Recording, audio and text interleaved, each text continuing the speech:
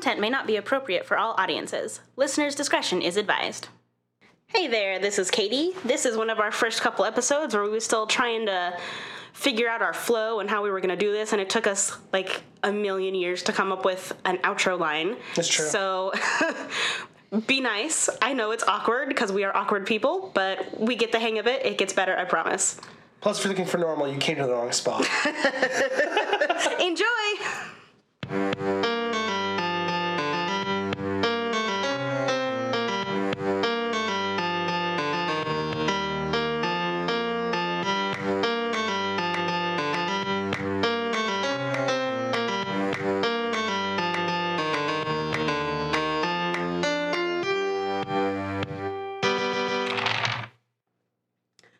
Welcome, listeners, to What the Fuck Are You Talking About? The podcast where we don't know what we're talking about until you do.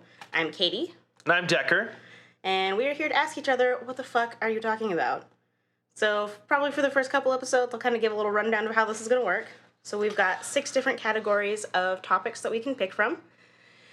And what we will discuss on the next episode will be determined by the roll of a die.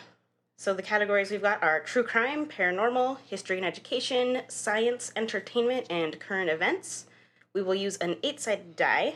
If you roll a 1, then you will go for the same 6 categories by rolling a 6-sided die, with the caveat that what you talk about has to be local to the area we are in, which is Idaho. Local meaning a state that borders Idaho. Canada is not a state. It borders Idaho. It is not part of this country. Shut the fuck up. I sure hope no one was confused about that one. Well, I was talking to some friends the other day, and they were talking to, it was like a friend's wife or something, that they had an argument with her about New Mexico being part of America. Oh. She did not think it was. Oh, no. And when they finally got her to acknowledge that it was part of America, she was like, well, that's not common knowledge. I was like, amazing. ooh. To be fair, though, I was struggling over a word last night. To be fair. Too much Letterkenny in my life. Yeah, Canada, not a part of the U.S. At some point, I'm sure we'll talk about stuff from Canada, because Canada's cool. But not now. Ooh, question, really fast. I know you're starting us off. For those that want to play at home, maybe, are we going to post a listing of the basic topics? We can do that. Cool. Then they can talk about their Canada. Right? Because apparently there's more than one. I don't know why I stated it that way. Whoops. I don't know what that's supposed to mean, but all right. All right. And if you roll an 8, then it's a wild, and you get to pick whatever category you want. Ooh. All right, so I think for this one, it was kind of funny because Decker actually rolled current events. I sure did. I rolled history education. So he's going to talk about a current event, and I'm going to talk about a historical event. So we're going to start in the present and move back to the past. So that's a nice little bookend there. So, nice little time. And I'm real excited about this one because it sounds like we've both got stuff to talk about that's real bananas. Oh my God, yes. Oh, like. First off, I do want to disclaim that some of the stuff I might be talking about could be considered a little bit on the more, not necessarily political spectrum. It could be sensitive, and you may not agree with it necessarily, but I just think it's important regardless to talk about it, and I'll be trying to address both sides equally. Yeah, mine might be a fucking doozy, though. Yeah. All right, Decker, what the fuck are you talking about? Oh, well... there's a lot that's happened this past week, and it was really hard for me to decide with Senator John McCain dying and the shooting that happened down in Florida. There was plenty to talk about, but I was hoping to talk about something that maybe not a lot of people had heard about.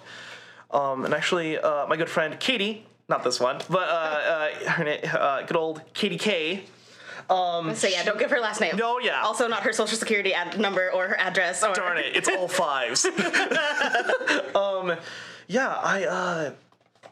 She told me about a news article I had just broken out about a gaming studio, Riot Games, where there is this huge controversy and about women in the workplace at this gaming studio. And it reminded me of a lot of different controversies that had happened with women in gaming, whether it was about characters in the games, like male characters are normally portrayed as like these big, strong guys and normally like a little bit more aggressive, and women are typically scantily clad, you know, in another castle.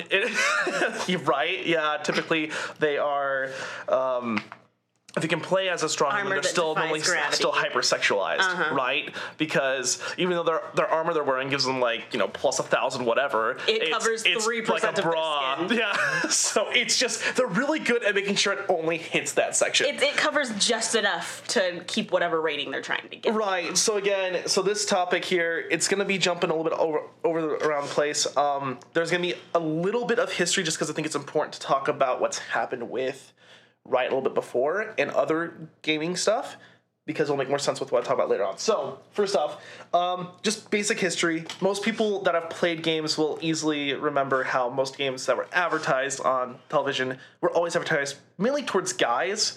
I found apparently that starting around the 1980s, it was almost exclusively towards like boys and like men in terms of the gaming community, and we started to see more, I guess, less clothing on women in terms of how like their gameplay is, like think of like Mortal Kombat and like other fighting games, or even like not fighting games, just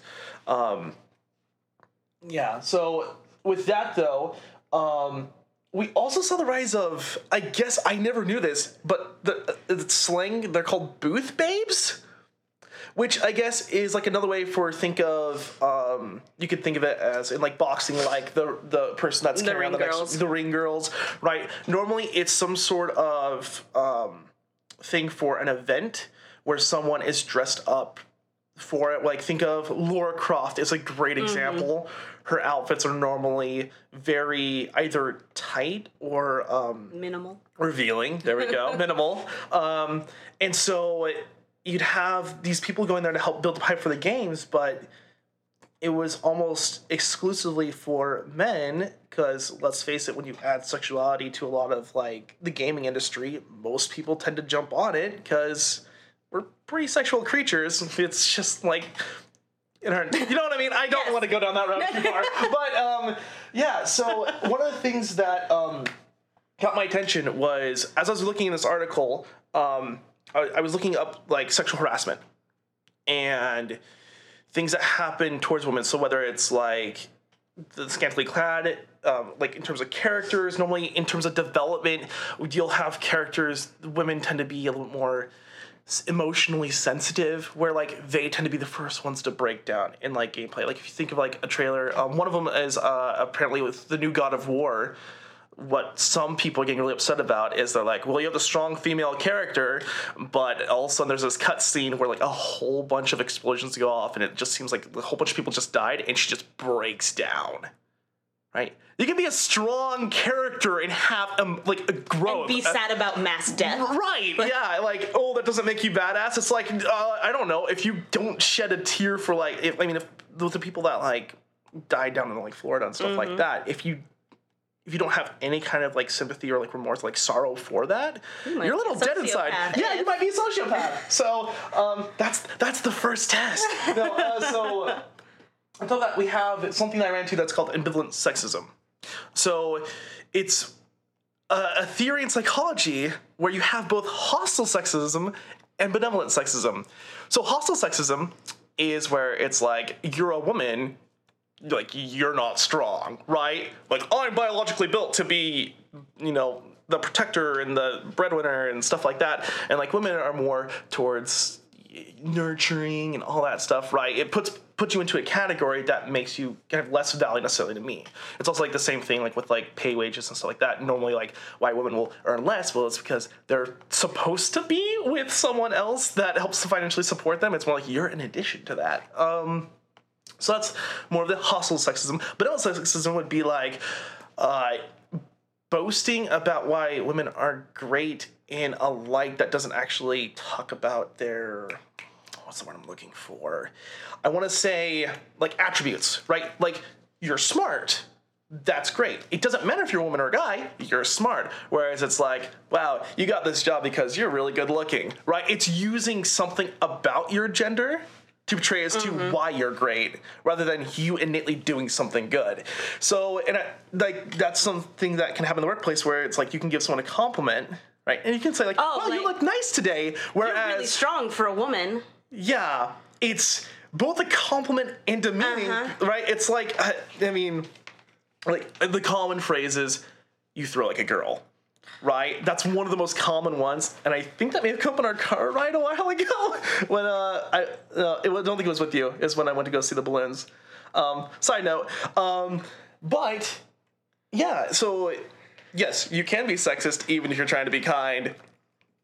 Yep. The more you know. It's a thing. Right. So on top of that, leading up to this, when people play games, typically you'll run into toxic environments, right? Like if you're playing competitive, think of like shooting games like Halo or Call of Duty or PUBG probably, or basically Fortnite. anything that's got like those kind of chat environments. Right, chat environments.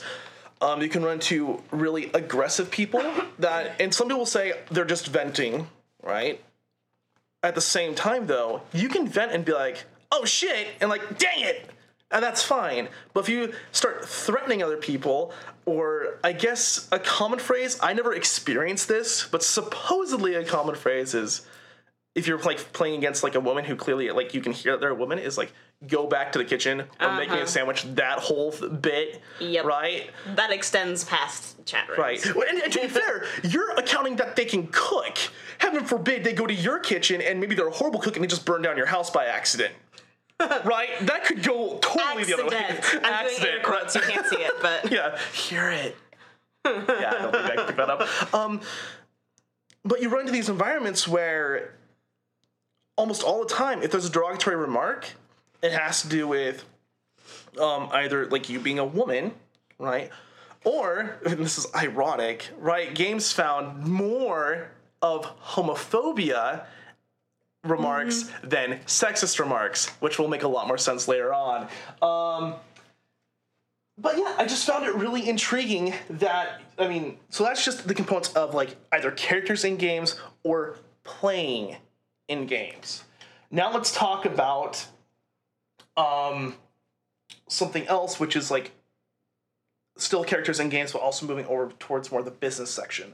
So I was looking up to see, I wanted to see news about women in gaming, and I ran into a YouTuber by the name of, let's see if I get this right, 8 Thoughts, and he did a video on that Gears of War 5 scene where he's totally against female characters being protagonists, which, yeah, and he has quite a big following, which, and I mean, I guess you have your thoughts.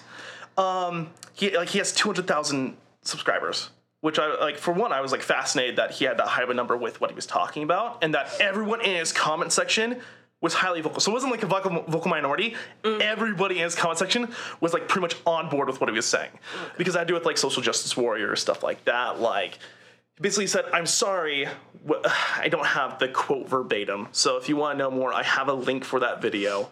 But he basically said that women, I'm sorry, they aren't badass. They don't have testosterone. They aren't built like men. I know, and I know you have so much you want to say. Let me get through it, though, and then I will... I don't think I could vocalize my thoughts right now, because it's just... Right, and so, because this character, he says, and I think the other thing is he does have kind of a valid argument, and it might be just in terms of character development, where that character I mentioned, in terms of the showcase for the gameplay, this character breaks down crying, and then almost immediately shows cutscenes of her just mauling, like just destroying the enemies. Is this Gears of War or God of War? Gears of War. Okay. Not Dad of War. It's Gears of War. Gears of War 5. Because previously you mentioned God of War. Did I say God of War? You did. Sorry. That was wrong. Gears of War. Okay, I'm less confused. Right. Now. Yeah, sorry. So Gears of War 5, where like this female character broken down, emotionally distraught, and all of a sudden she just jumps back up to fighting. And I can understand the disconnect, because it's like, was there growth? And I don't know how the game works necessarily. I'm not sure how she progresses up, how the fighting goes. Maybe in combat, maybe she's even like second guessing herself, and like maybe he'll like some internal dialogue while she's fighting. But if that was the case, that's just bad writing, because you can't have a character that's just broken and then all of a sudden they just go like stone cold like that, unless that's written in their character. Maybe they have like dual persona, something like that. But just saying women are innately badass is, I wouldn't set yourself up for that because there are a lot of really badass women. They don't have to be aggressive, though. You can have badass women in politics. You can have badass women in education. You can have, like, just because you're not a very aggressive, assertive individual doesn't make you innately badass. If anything, it just makes you confrontational, right? So I just find it intriguing because then you have, like, people like Lara Croft, right? He didn't mention that, right? Like, Lara Croft, she's supposed to be very intelligent, very good fighter. At the same time, though, the reason why that's acceptable is she's a little revealing. I mean, like, even in, like, the newer games, she kind of has, like, a slight damsel in distress thing kind of going on. I haven't played through the whole games. This is mainly from what I've seen from other people playing.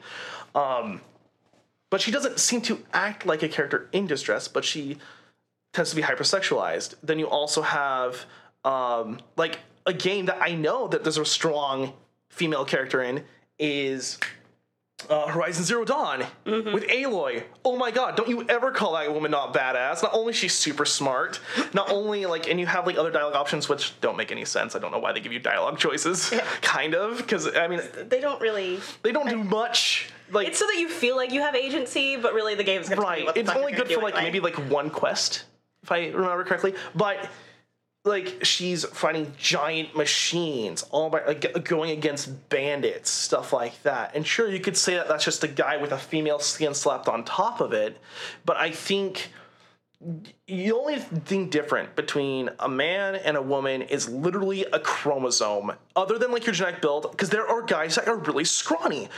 There are women who are quite ripped. Right? Like, one of the examples this guy has is he has Serena Williams stating that she could not compete with men on the Letterman show, back when Letterman was on.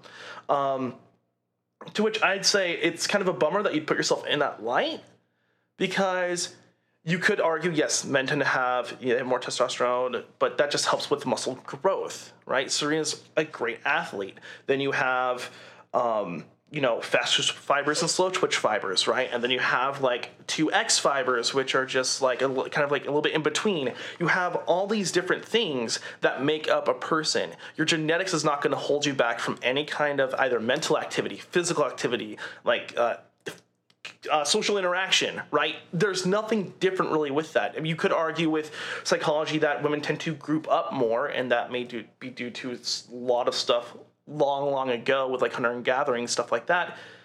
But guys hang out all the time too. Like, I don't understand the concept of this. And so I know I went a little bit on a tangent, but this is kind of leading up to what's going to be happening later, which is, let's talk about people that are currently gaming right now, which is Ninja.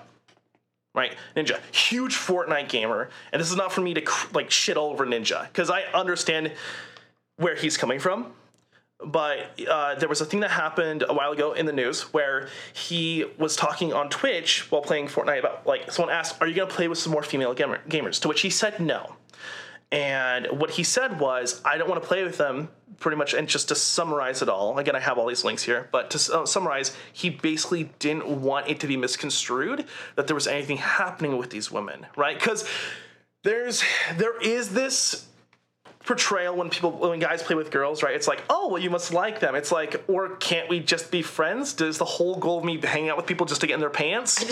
I mean, if that's your goal, then okay. But that I mean, I don't hang out with my guy friends because I want to get in their pants. Like, and you could argue that it depends on, like, your sexuality and stuff like that. But still, if you can't interact with the opposite sex without it being construed, human decency, right? Without being construed as you wanting to be with them, like, whether it's in a romantic way or a sexual way, stuff like that, then we have a different problem. We have a problem with how you view an approach, which has to go with the whole, like, now how do I talk with women in the workplace, stuff like that. It's easy.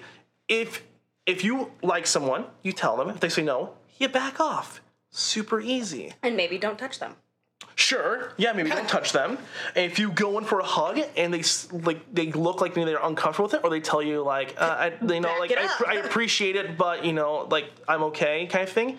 Read into that a little bit more and be like, okay, she appreciates the gesture, but maybe she doesn't want to be touched. That's totally fair. Next time you can just use words of condolence, right? So there's so many different ways to interact, but with Ninja, he's afraid that it's going to be clickbait, and supposedly he's been getting messages that have been going to his wife, like saying, "Oh, this is clearly Ninja like cheating on you" or stuff like that. Oh, and and that's absurd. And so that's why I understand his whole mentality. Like, if that's already been happening, I get it, because he wants to protect his marriage. Like, he constantly talks all the time about how he's married, right? So that way it can't be misconstrued as him like alluding to how he's not, or to try and like get anyone. Like, he's clearly stated, "I am married. I am committed." Right? So I get it, but the problem is since he's so high up on that leaderboard, like, everyone knows Ninja. If like you play Fortnite or any games, or even just watch Twitch, he's like up near the very top. By setting that precedent, anyone else that's below him that wants to get to that level and wants to avoid that, like, they're going to look to him for advice, and not all of them are going to follow it. But those that want to get in the spotlight where he's at, they might be like, "That's smart, because the last thing I want to do is I don't want to get some sort of controversy on me." Because, whether you agree with it or not, any kind of statement as to alluding to something's happened between people, regardless if it's true or not, still will stick in people's minds for a long time. Think of like Michael Jackson and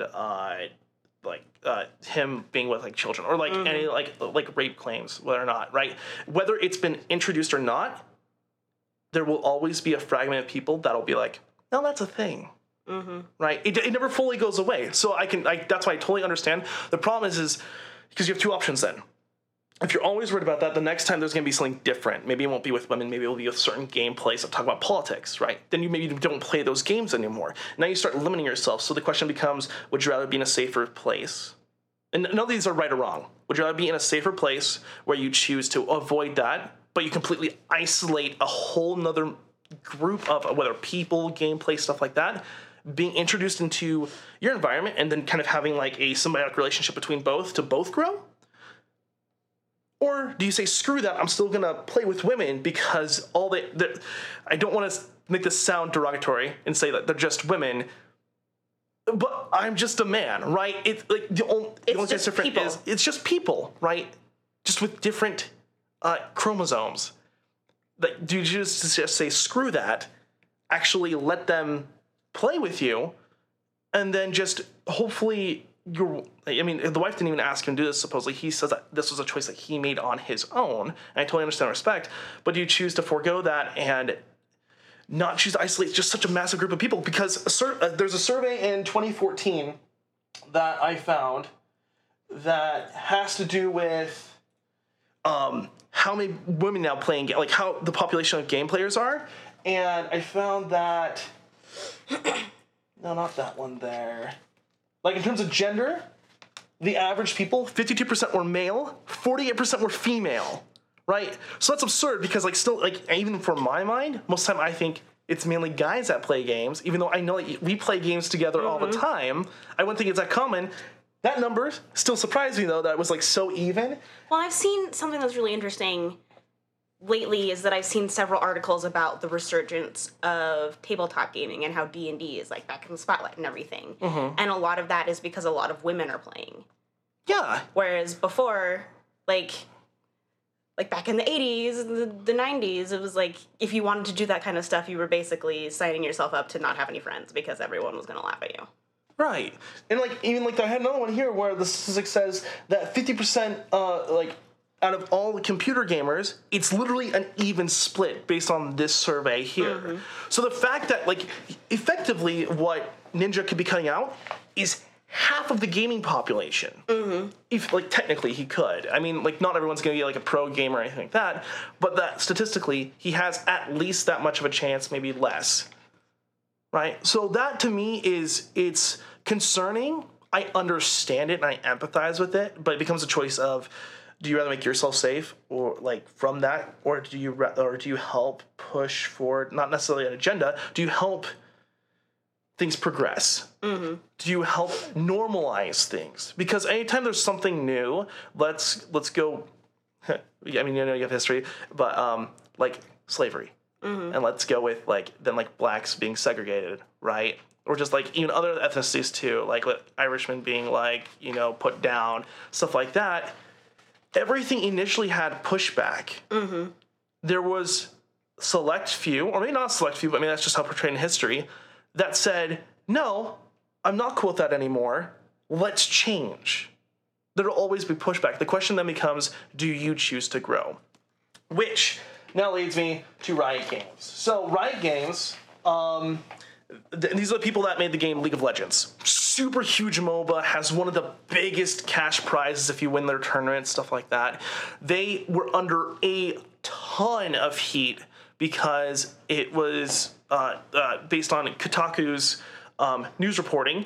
A whole bunch of either ex-employees or current employees had come to them, and they'd been doing this investigation for months. I believe they said this started back in December of last year, that had stated that there was a lot of sexism and like hostility in the workplace environment. What happened is you have a lot of these women who are, because they're gamers, they're developers, they're into coding, they're into just business models, whether it's finance or marketing, right? Only thing different is that they're women and they're applying for these jobs and supposedly being told they're not gamer enough, right? That they maybe they play Mario or something that's lesser, like a platforming, stuff like that. But because of that, they're not playing these MOBAs, which, one may argue that those are very, I don't want to say basic. They're very monotonous in terms of their lanes. For those of you that don't know MOBAs, they're lane games. Basically, you pick your characters. There's typically 3 to 5 lanes, depending on what kind of game you're playing, and you'll go down a lane, and it's basically a game of capture the flag, but once you capture it, you don't have to take it back to base. You just have that flag. So I'm on one side, I'm blue, the other side's red. We're going down these lanes trying to take out each other's enemies and main characters, and then if we get all the way to the end and destroy all this stuff before they destroy all of ours, we win. Very simple concept. It's like vaguely tower defense-ish. Yeah, it's a tower defense, but more interactive though, right? So you have this game that's basically going from point A to point B, and if you get to point B, you win. Whereas like other games like Overwatch and stuff, they might be carrying the package to some place or protecting it from getting, destroyed. So that's what a MOBA is. These women that, because they're not playing either League of Legends really heavily or not playing real games like Call of Duty. He did Halo. Air quotes there. I did. Sorry. Calm down. There's the air quotes. You felt those on the mic. Because they don't play games like that, they're not gamers.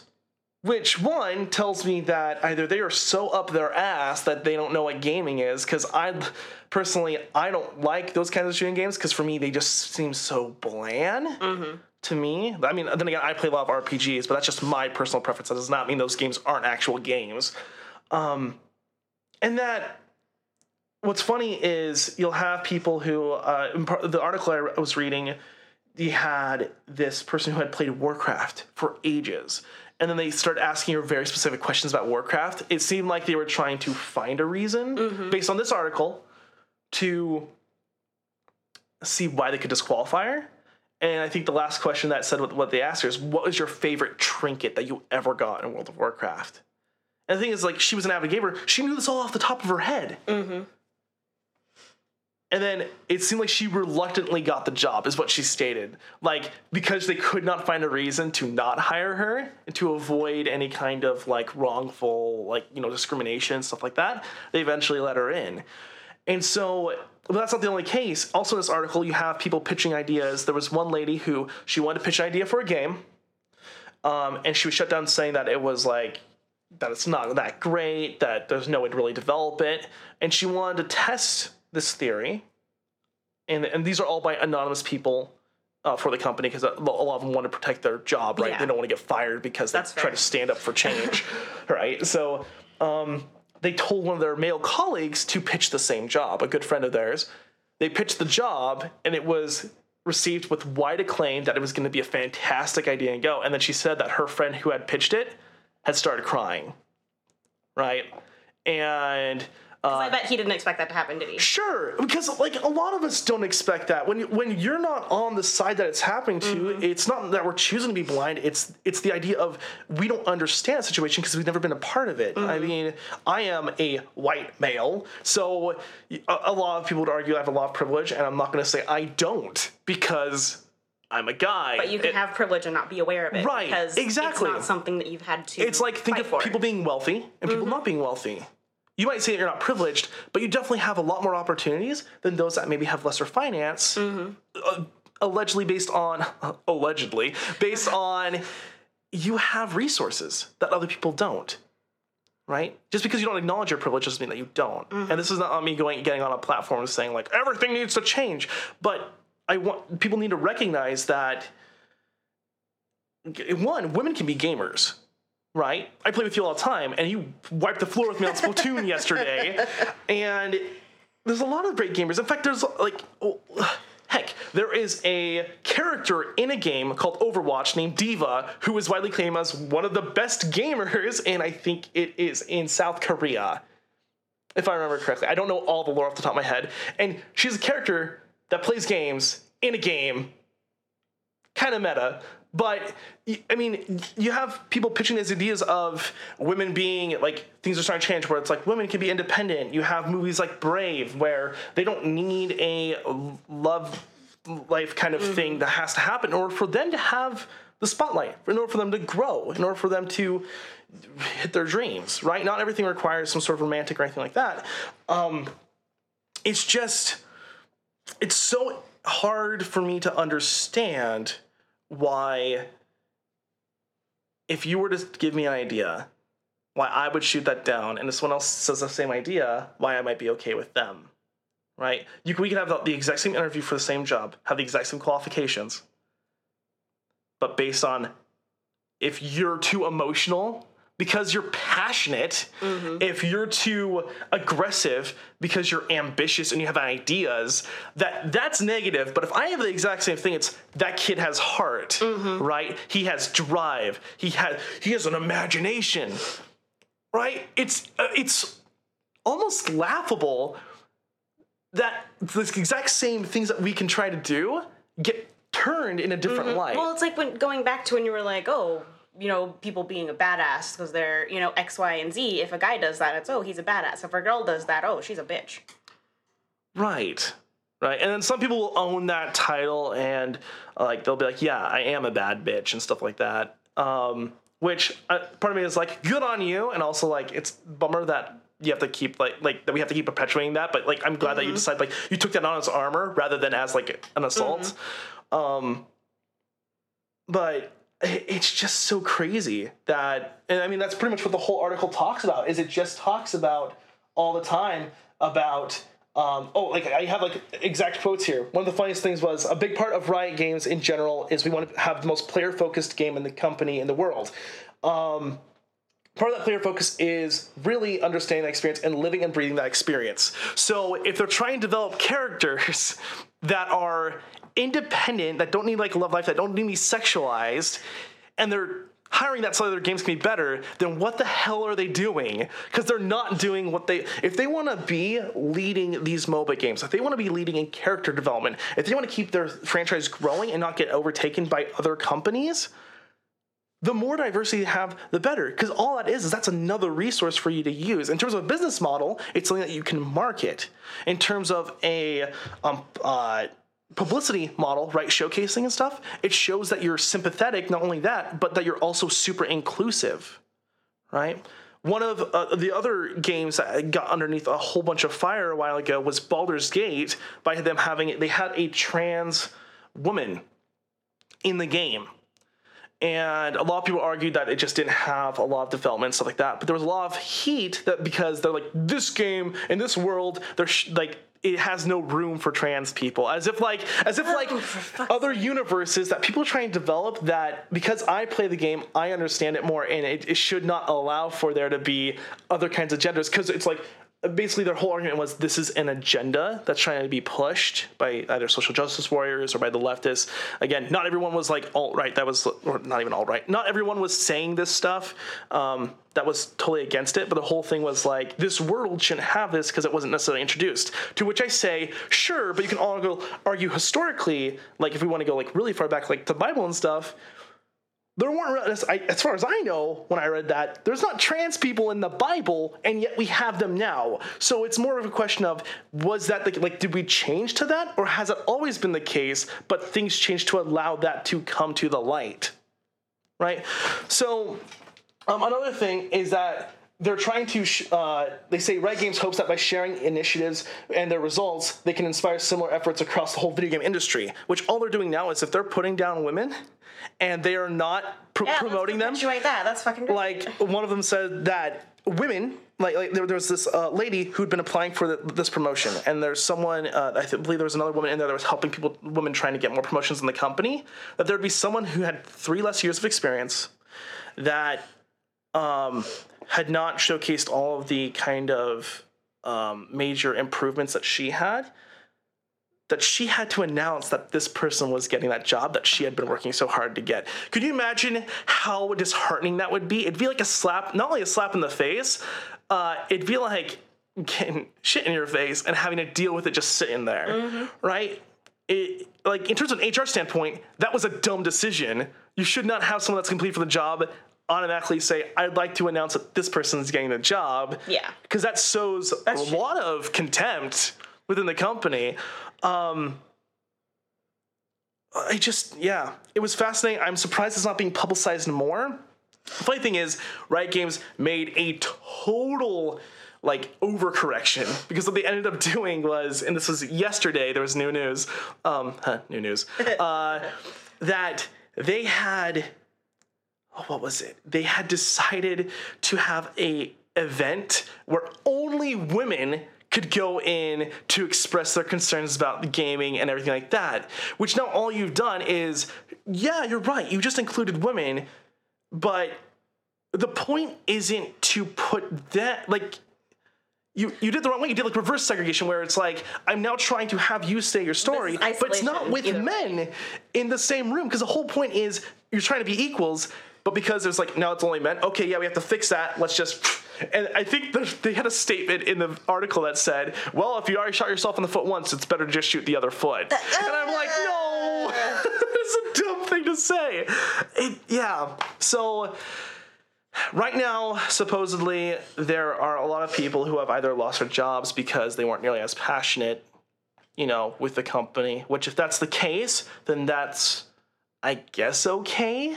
Because the whole point of you being able to do your job is you're good at your job, you want to do your job, you're ambitious, you're trying to improve, right?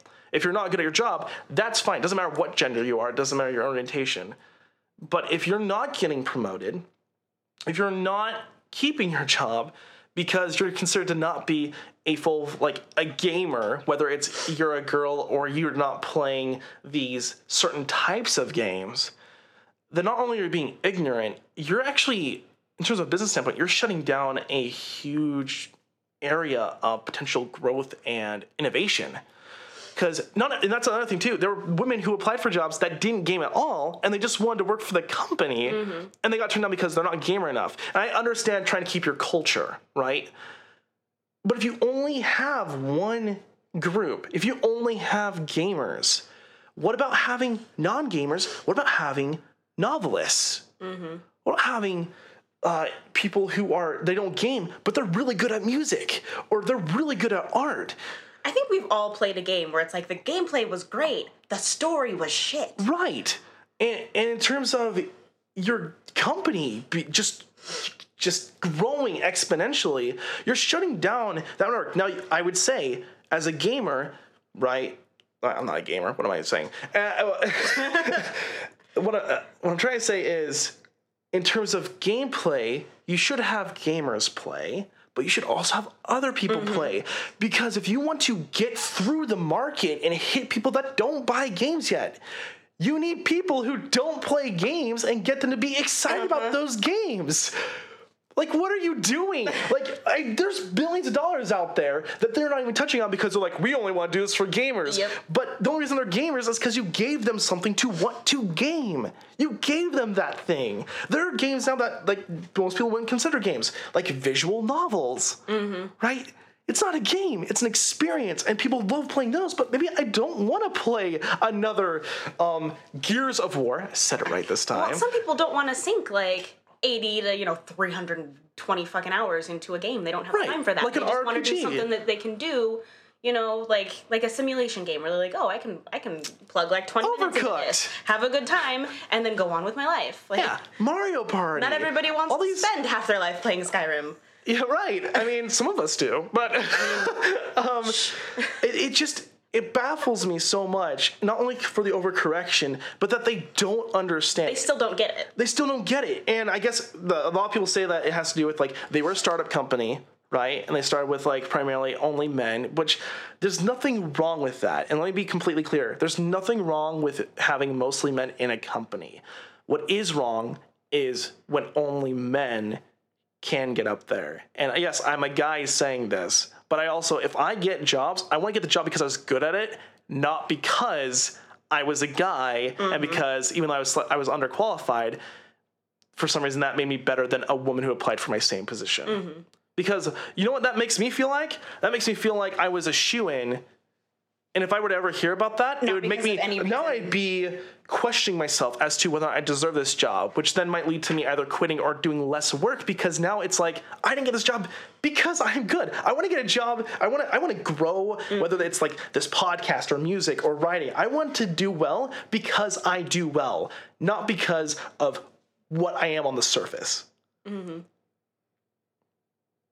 So other than that, the last thing I want to leave off here is they say they start off that they are a meritocracy. For those that don't know what meritocracy is, it's basically the idea of everyone in the company electively makes a decision as to where to go, right? So they say that. And if they want to actually do that, the only thing that they really need to do is, it's not to hire more women to hire more women. It's that if there are women who are applying for your positions that are qualified, who are really good at what they do, don't overlook them. Don't overlook them because there's a guy involved, right? Hire them because not only that you want them, not only because you need them, because they're damn good at what they do, and they're a perfect fit for that role. So if you actually want to have a meritocracy, if you actually want to grow as a business, Riot Games, you need to include not just women, right? Not just like any kind of other ethnicity. Not just gamers. Everything. Any kind of different background people have. I mean, heck, I'm a musician that works for a tech company right now, right? You would argue based on logic, I wouldn't have gotten hired by that tech company.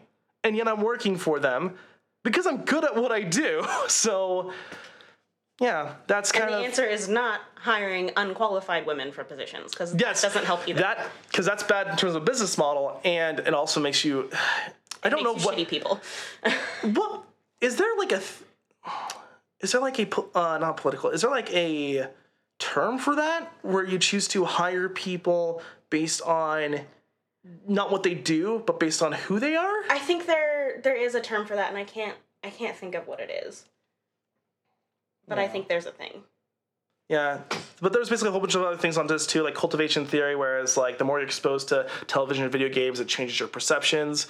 There was so many other things that I would get into that, one, I'm just mentally fatigued at this point, and two, it starts leaving the spectrum of women in gaming. So, I mean, I would love to hear whoever's listening to this right now, as we have not even put this out yet, but if anyone does find this really intriguing, I would love to hear what you guys think about women in gaming. And it doesn't matter, like, if you were against my viewpoint completely, that's even better, because, like, I like watching, like, I read Fox and CNN. I try to look at everything else in a wide spectrum, because my whole thing is I want to get to what it actually is.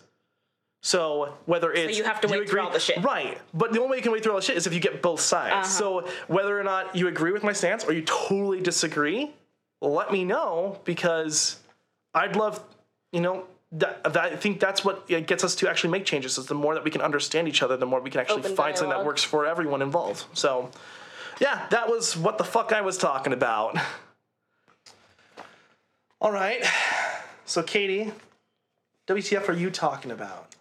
All right, so I am going to talk about a historical event. I had history education.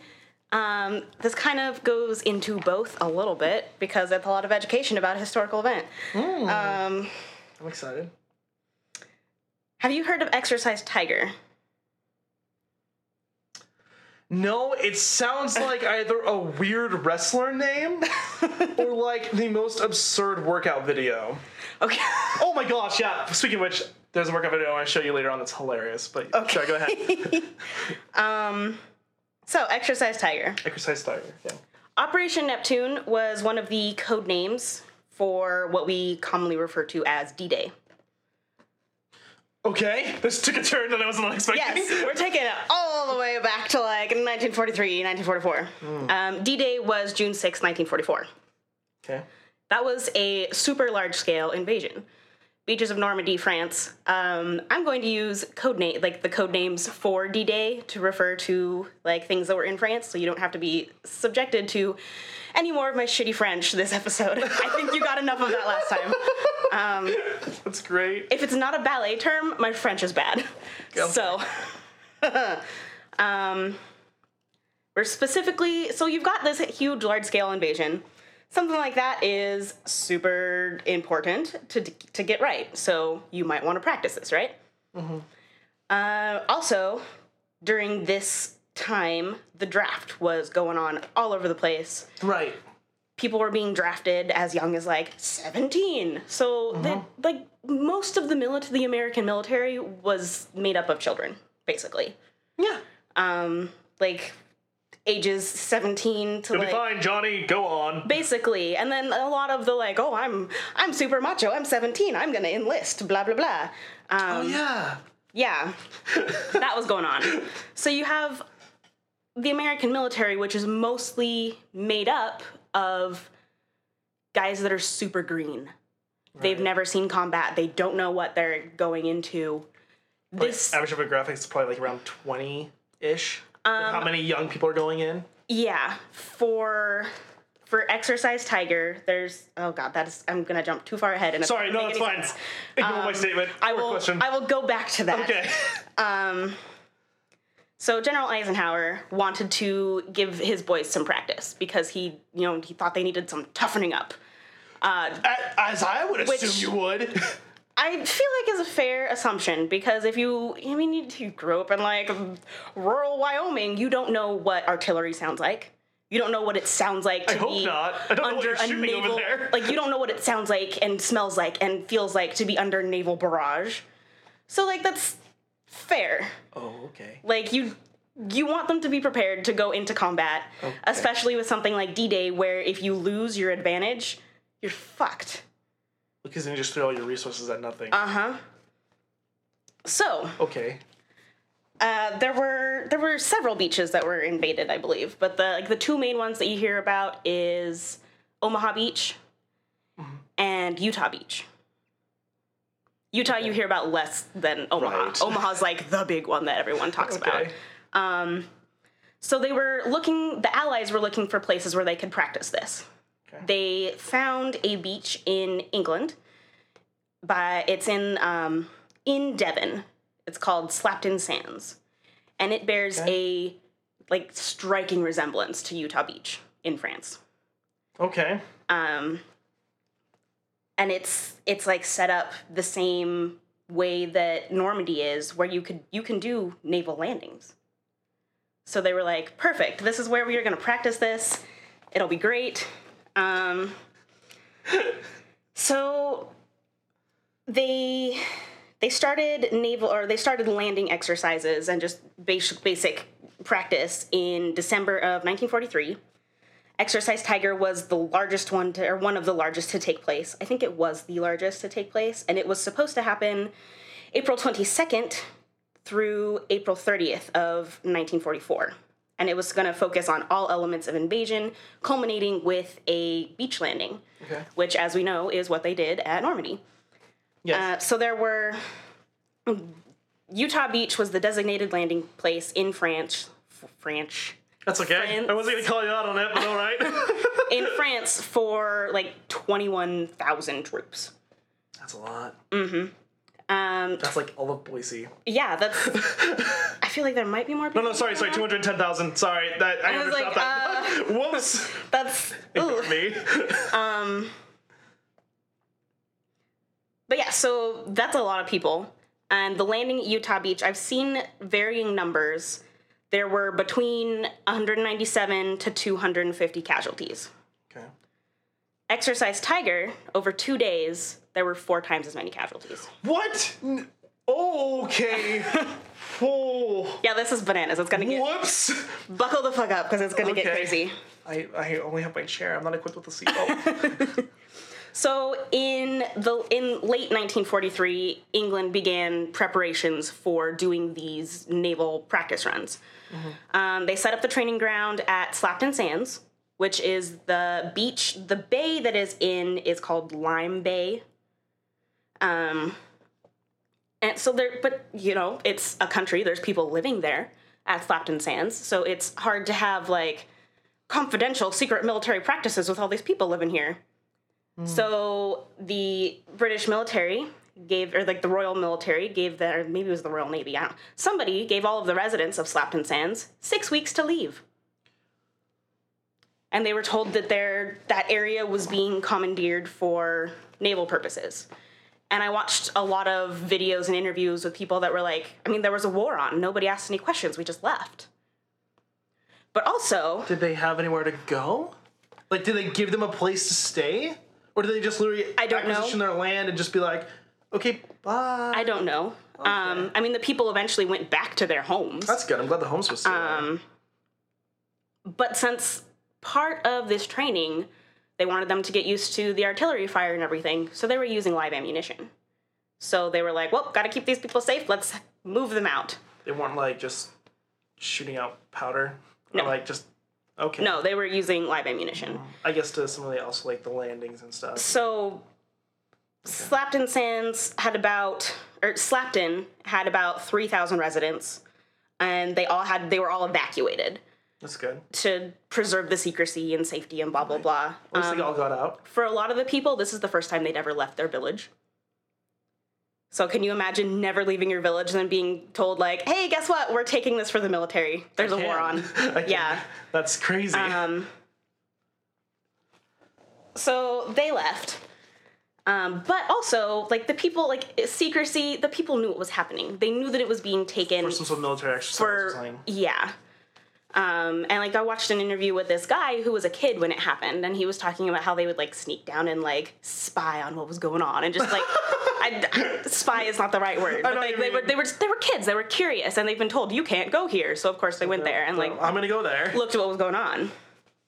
So, basics of Operation Tiger, or Exercise Tiger, they're called, I'm going to abbreviate them as LSTs for the rest of the thing. That stands for Landing Ship Tank. Okay. Those were instrumental to the success at Normandy. Mm-hmm. Those are the boats that the U.S. made that carry the tanks and the jeeps and all of those things. They're also referred to as large tank landing ships. I saw an interview with a guy who was actually on an LST, and the people that were on them referred to them as large stationary targets. Right, because everyone would want to try and hit the equipment. They were slow, also. Like, They were big, they were slow. I mean, think of, like, an aircraft carrier. Like, they're not that big, but they're not fast. Right. And they're not necessarily equipped for combat. So, I mean, they do have guns. They can shoot, blah, blah, blah. Like, they do have weapons and protection, that kind of stuff. But it's not a battleship. It's not a destroyer. It's not going out there and doing stuff like that. Mm-hmm. So this was supposed to have a convoy of 9 LSTs. And I believe the convoy was Convoy T4.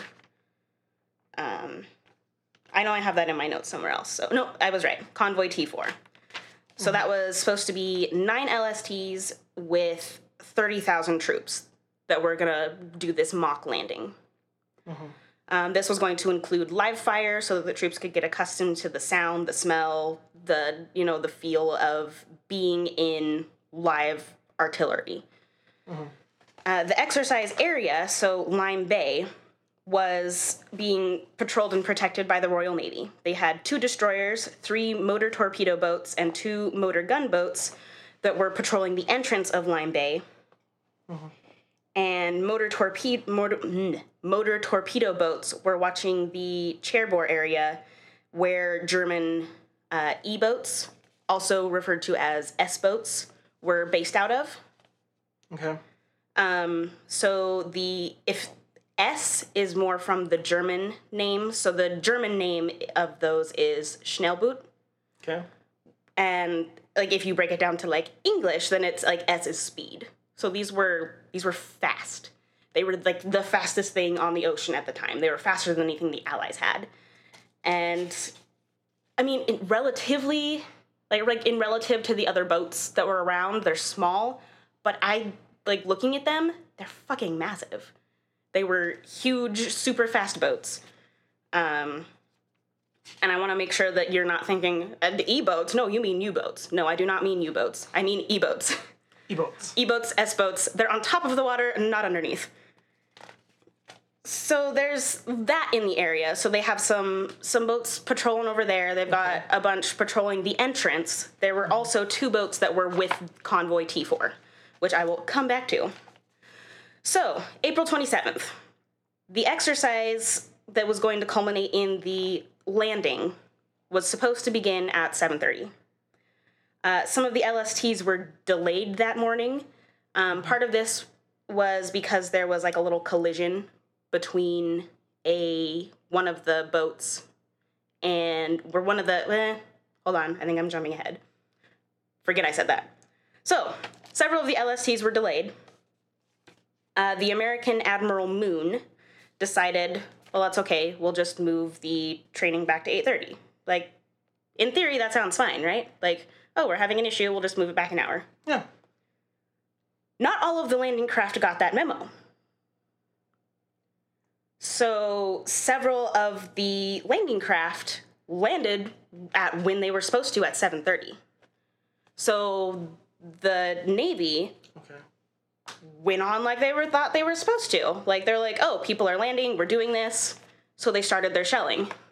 So that means when the second wave landed, they were actually being hit by live artillery. Because this was it was over the heads of the first group that landed. Okay, wait. So to clarify, where's this happening again? Slapton Sands. Slapton Sands. Devon, England. So this is Exercise Tiger. Yes. Okay. And this was the training session. They pushed it back an hour. Mm-hmm. But because they did that, not everyone got the memo. Not everyone knew that it was pushed back an hour. So people landed at 7:30 as they thought they were supposed to. The British commenced the firing for the exercise like they thought they were supposed to. So that first wave that landed, the artillery was going over their head like it was supposed to. Mm-hmm. But so then the second wave lands, they're actually being hit by this live ammunition.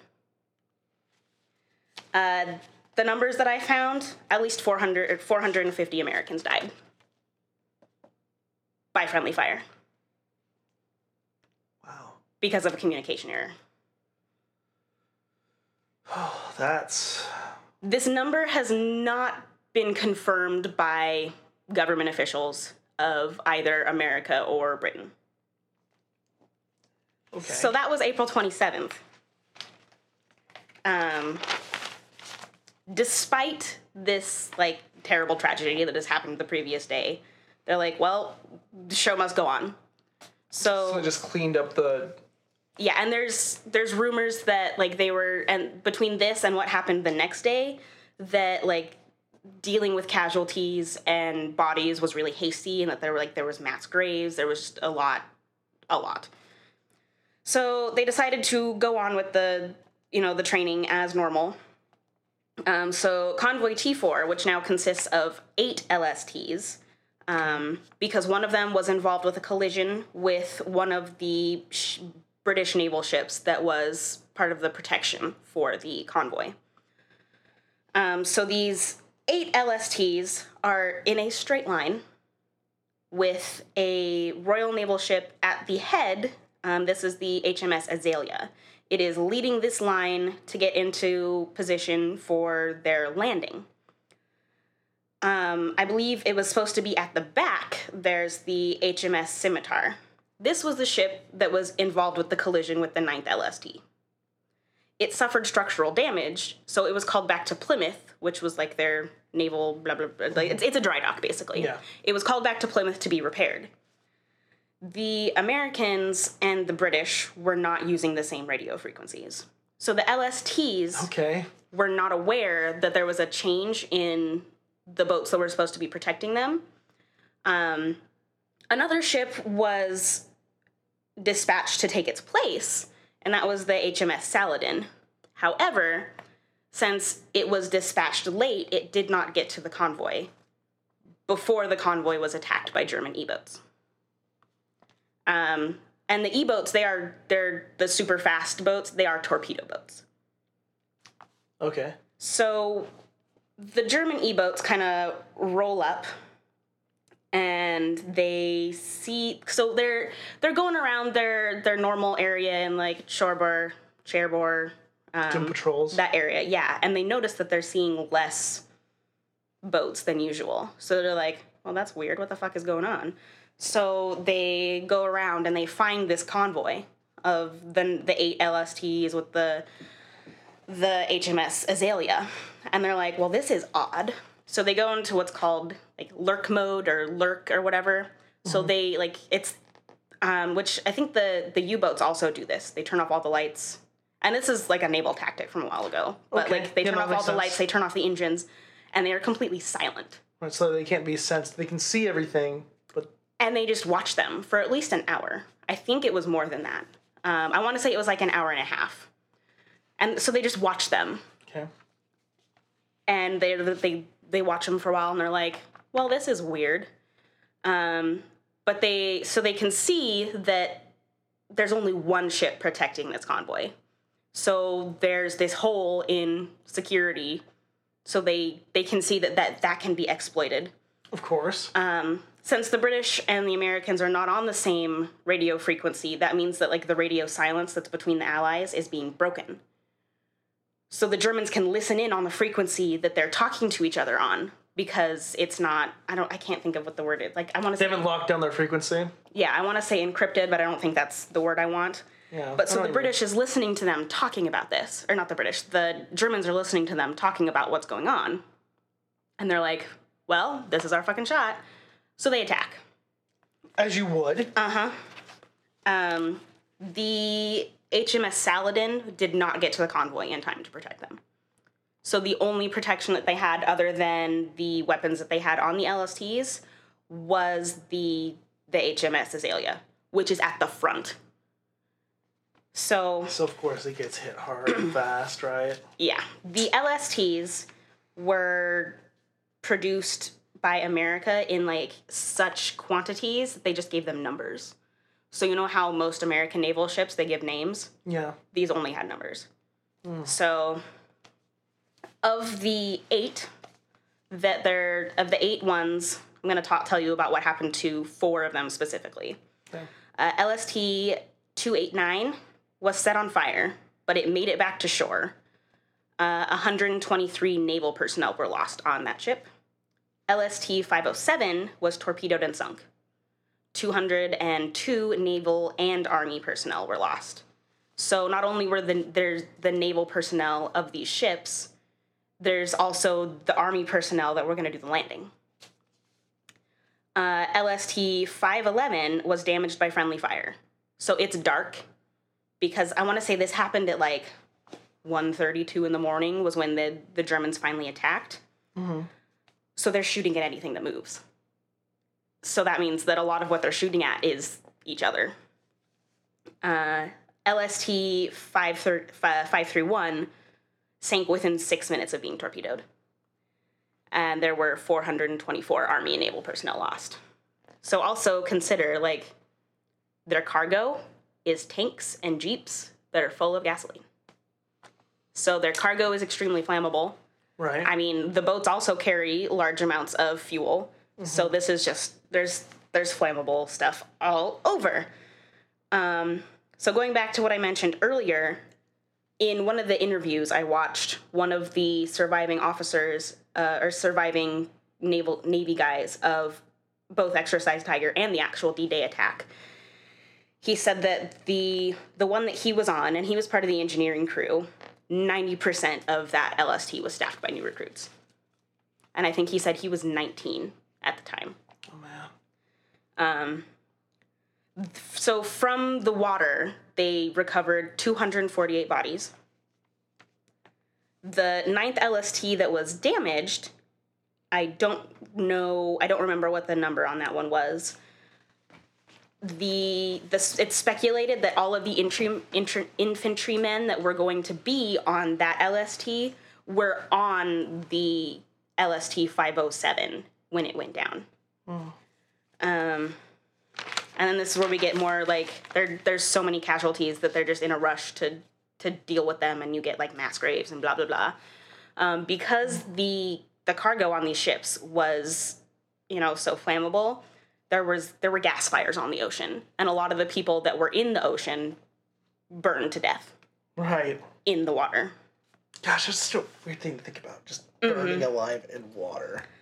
So British destroyers were going around, like, trying to rescue people from the water, survivors. I watched one interview with a guy where, like, they pulled him out of the water, and, like, he was hypothermic, and he's just talking about how he remembers, like, he was like, it was a British ship, so they offered me tea, and it was the best thing I ever had in my life. There was another guy that was, I don't think he was pulled out by a British ship, but they pulled him out of the water, and they thought he was dead. So they threw him on the stack with the dead bodies, and somebody noticed that he was foaming at the mouth and, like, pulled him off and, like, resuscitated him. Oh, man. So when this happened, the LSTs were given the orders to scatter, get back to land, like, get the fuck out of the way. One of the LSTs, I don't remember exactly which one it was, I think it was 515, it broke ranks, disobeyed orders, and went through and collected over 100 people from the water. So there could have been a whole lot more people that died during this attack. Right. Because this one ship went through and pulled people from the water. A lot of the deaths were due to drowning. So the Army personnel were given naval issue life belts. So if I tell you it's a life belt, where are you going to wear it? My waist. That will kill you. The life belts have to be worn, like, up around your armpits. Okay. So, I can't think of who it is, but they're like, oh, put this on high and tight. I feel like that's something they tell you on an airplane, but I don't think that's right. Maybe it's, I don't know. If they are worn too low. So the thing with these is that they work really well if they are put on correctly. So why don't they call them, like, a life chassis, or, like, I don't know. I mean, like, if you look at it, it makes sense because it's just like a strip. So, but also, like, that's where I would put it too, is around my waist, because it's a belt. Belt. You call it a belt. Yeah. So if it's worn around the waist, when it inflates, it will flip you upside down. Had a feeling that's why you don't want to wear it too low. Combine this with the fact that these infantrymen are wearing heavy packs. They couldn't swing around, so they just drowned themselves. Yeah, so, like, they couldn't move around a whole lot, so they got flipped upside down. Disengage it after they inflated? I'm not sure. But also, like, think about, you've got this thing that is super complicated to put on and has to be done really correctly. The ship you're on is on fire. You're actively being shelled. People around you are freaking out because they don't want to die. Okay. I wasn't sure that was just part of their normal gear that they always just had equipped. No, so these are Army men that have been given naval issue things. Oh. So part of this is that they were not given enough training with these things. Yeah, that might have helped. Cat, stop. CJ's just exploring. There you go, buddy. Lay down. Also, helmets. So you put the helmet on, you've got your trim on your head, right? Yeah. Don't tell me I put it anywhere else. No. That goes on your head. But, so you've got your chin strap on to keep your helmet on. You hit the water. The force of the water pushes the helmet up, snaps your neck back. A lot of guys broke their neck. So you've got these two things that are supposed to protect you and keep you alive that were responsible for a lot of casualties. And this whole attack happened rather quickly. So the E-boats attacked, and when the other ships started to fire back, they cut and ran. They were like, well, we're done now. And like I said, that one sunk within 6 minutes of being torpedoed. D-Day, the invasion of Normandy, was almost called off because there were 10 officers that could not be recovered that had high high clearance that knew about it, and so they were not recovered. Like they died in that. Yeah, like they couldn't find them. Okay. Their bodies were later recovered, and they were like, okay, phew, but like they had high clearance. Right. So they're not sure if they're captured or. Yeah. Immediately after this happened, a secrecy order was issued from General Eisenhower, which I can understand because they were still going to go after they were still going forward with the invasions at Normandy. Right. But the people that died in Exercise Tiger were not given a proper military burial until 1994. What? And that is disgusting. 50 years? Mm-hmm. Oh my god. Yeah, like a secrecy order till after D-Day, maybe. When Eisenhower gave his report about, like, all of the invasion stuff, he gave one paragraph to Operation Tiger, or Exercise Tiger, and that was it. And one of the things that he mentioned was he wanted to test the enemy's reaction to the Allies scaling up their war efforts, which you can bet he didn't tell any of the people on those boats. And I think that's a real shitty thing to do to someone. Like, he wanted to see what the Germans would do to knowing that they were practicing war games, basically. So he offered up lives as like an easy kind of like basically like a test, like a clinical trial of war. He gambled and he lost. Yeah. Most of the families of the people that were missing in action didn't get any closure. So a lot of them still don't know how their loved ones died. So basically, it sounds to me like that secrecy order was put in place not just to protect the landing, possibly. I think a lot of it was because of embarrassment. Oh, for fucking sure, yeah. Mm-hmm. I wouldn't be embarrassed. I would feel like a freaking monster if I had done that. Admiral Moon. Who's Admiral Moon? So he was the guy who was like, oh, well, we're late. We'll just move it back an hour, blah, blah, blah. Oh, yes. Okay. 3 months after this happened, he killed himself.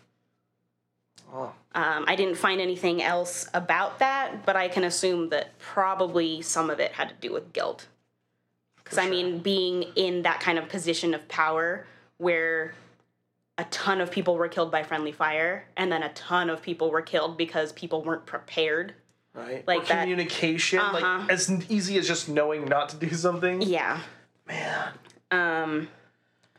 One of the things that I watched had some people that they were like, my great uncle was involved in this, and like we got this letter that was like, so and so has been killed in action, and they were like, well, what the fuck? He was stationed in Britain. How was he killed in action, or is like missing in action? And they didn't get any more information. Right. There's one guy who's like one of the foremost researchers on this that went through one of the registries of the dead in, I want to say St. Peter's, but I don't think that's it. It's a church that's in, I want to say London, but it might actually be London. Because there's a lot of discrepancies between the death count numbers from the militaries. Like, there's not a whole lot of, like, definitive, this is how many people died as a result of blah, blah, blah.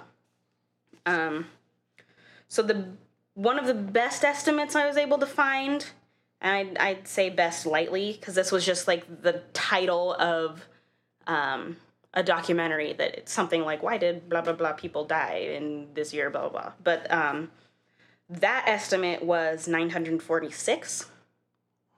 But my math is closer to 1,199.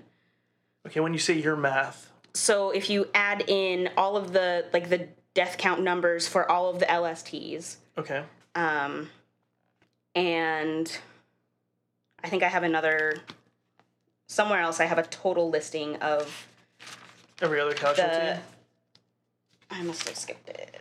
Here it is. So total for, like, including the numbers from the LSTs, there were 749 Army and Navy personnel lost. So that was 551 Army, 198 Naval. There were 0 German casualties, 0 British casualties. So no one got any of the E-boats? This was all all of the people that died in Exercise Tiger were American. They were American troops.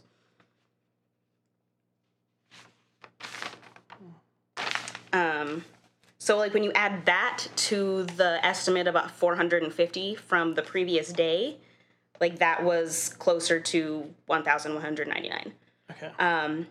Give or take about 110 from any estimate, because this guy who went through the registry found about 110 people that died around the same time, but seemed to die in different circumstances, not related to Exercise Tiger. So, basically, same time, same place, different reason. Right now, I think a couple of years ago, somebody did like a memorial where they did a dive down to the 2 LSTs that sank, and they put plaques on them and American flags. That was not done by, I don't think, anyone involved in the American military. I think it may have been like a veterans association, or it could have been someone else entirely. There is a rusted Sherman tank now that stands at Slapton Sands as a memorial. There was another memorial that was placed further down the beach that had victims' names on it. A lot of the names that are on that list are people that still have never been recovered. So wreckage from this was washing up at Slapton Sands, like even into the early 90s, late 90s. Like, it wouldn't surprise me if it's still coming up.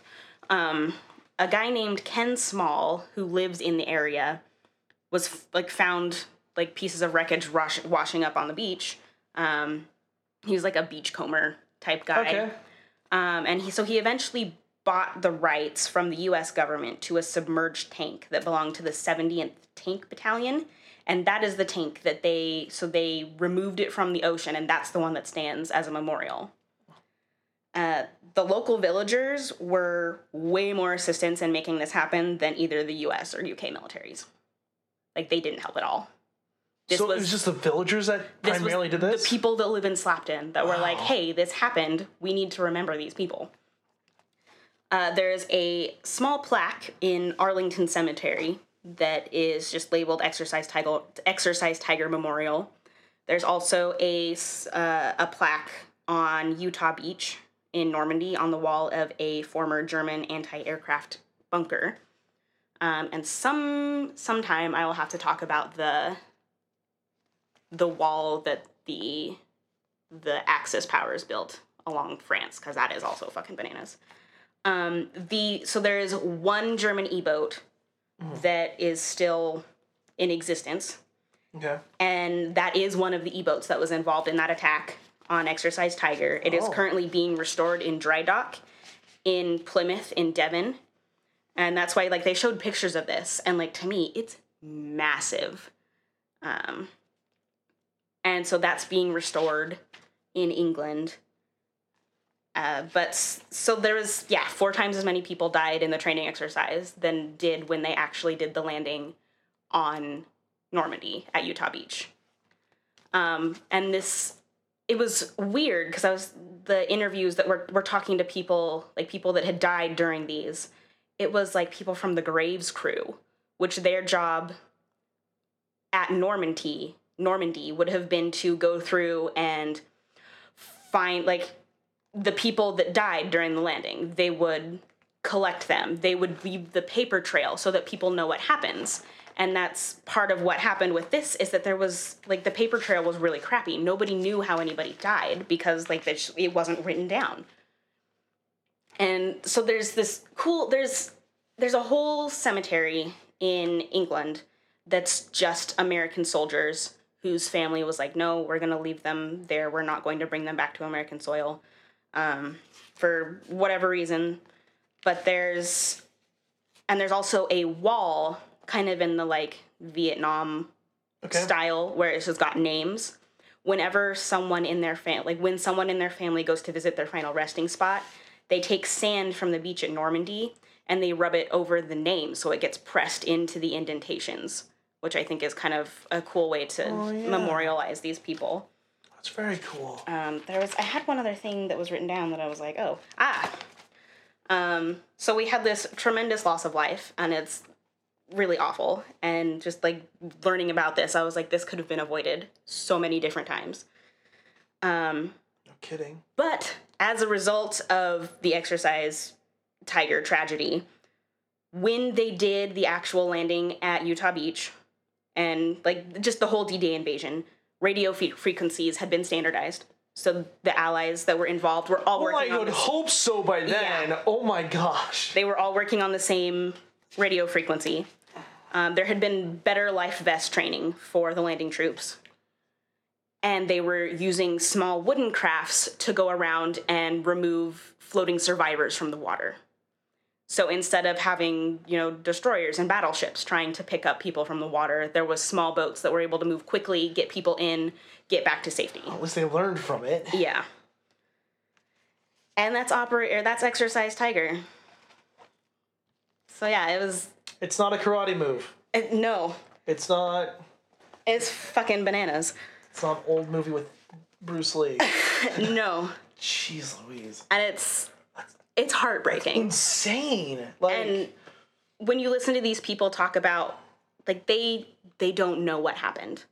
One of the people that was interviewed, like, I think it was their grandfather, it was someone they were related to, they were a truck driver. Why should they have died in this attack? Like, how are they anywhere near this? Like, that's how much of just, like, a total disaster this was. And, like, the guy on the Graves crew that died, like... Why? And there was one guy that they interviewed who, he was not particularly high up in the chain of command, but he suddenly was in command of an LST because everyone above him died. And he was one of the lucky ones that was pulled from the one that sank in 6 minutes. So it's insane. I think we've learned some stuff here today. I think, here's what I've learned. If you make mistakes, acknowledge them, learn from it, don't do it ever again.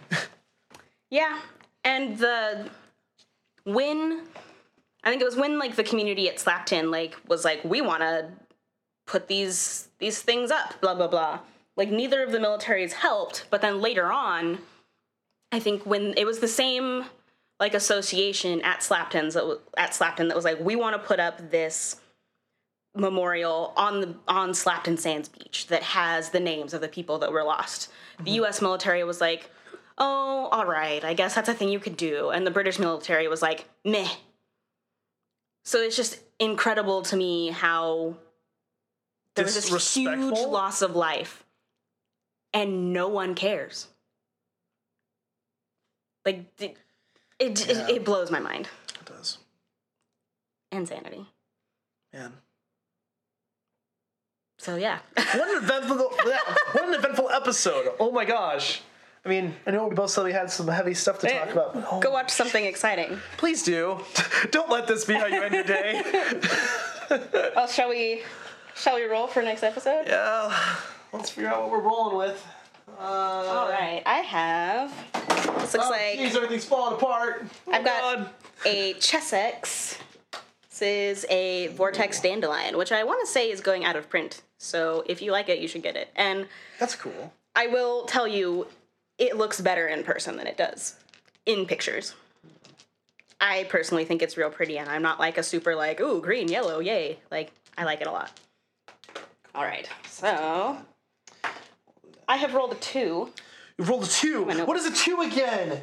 Here you go. There's the book of knowledge. Yep. There's our Bible.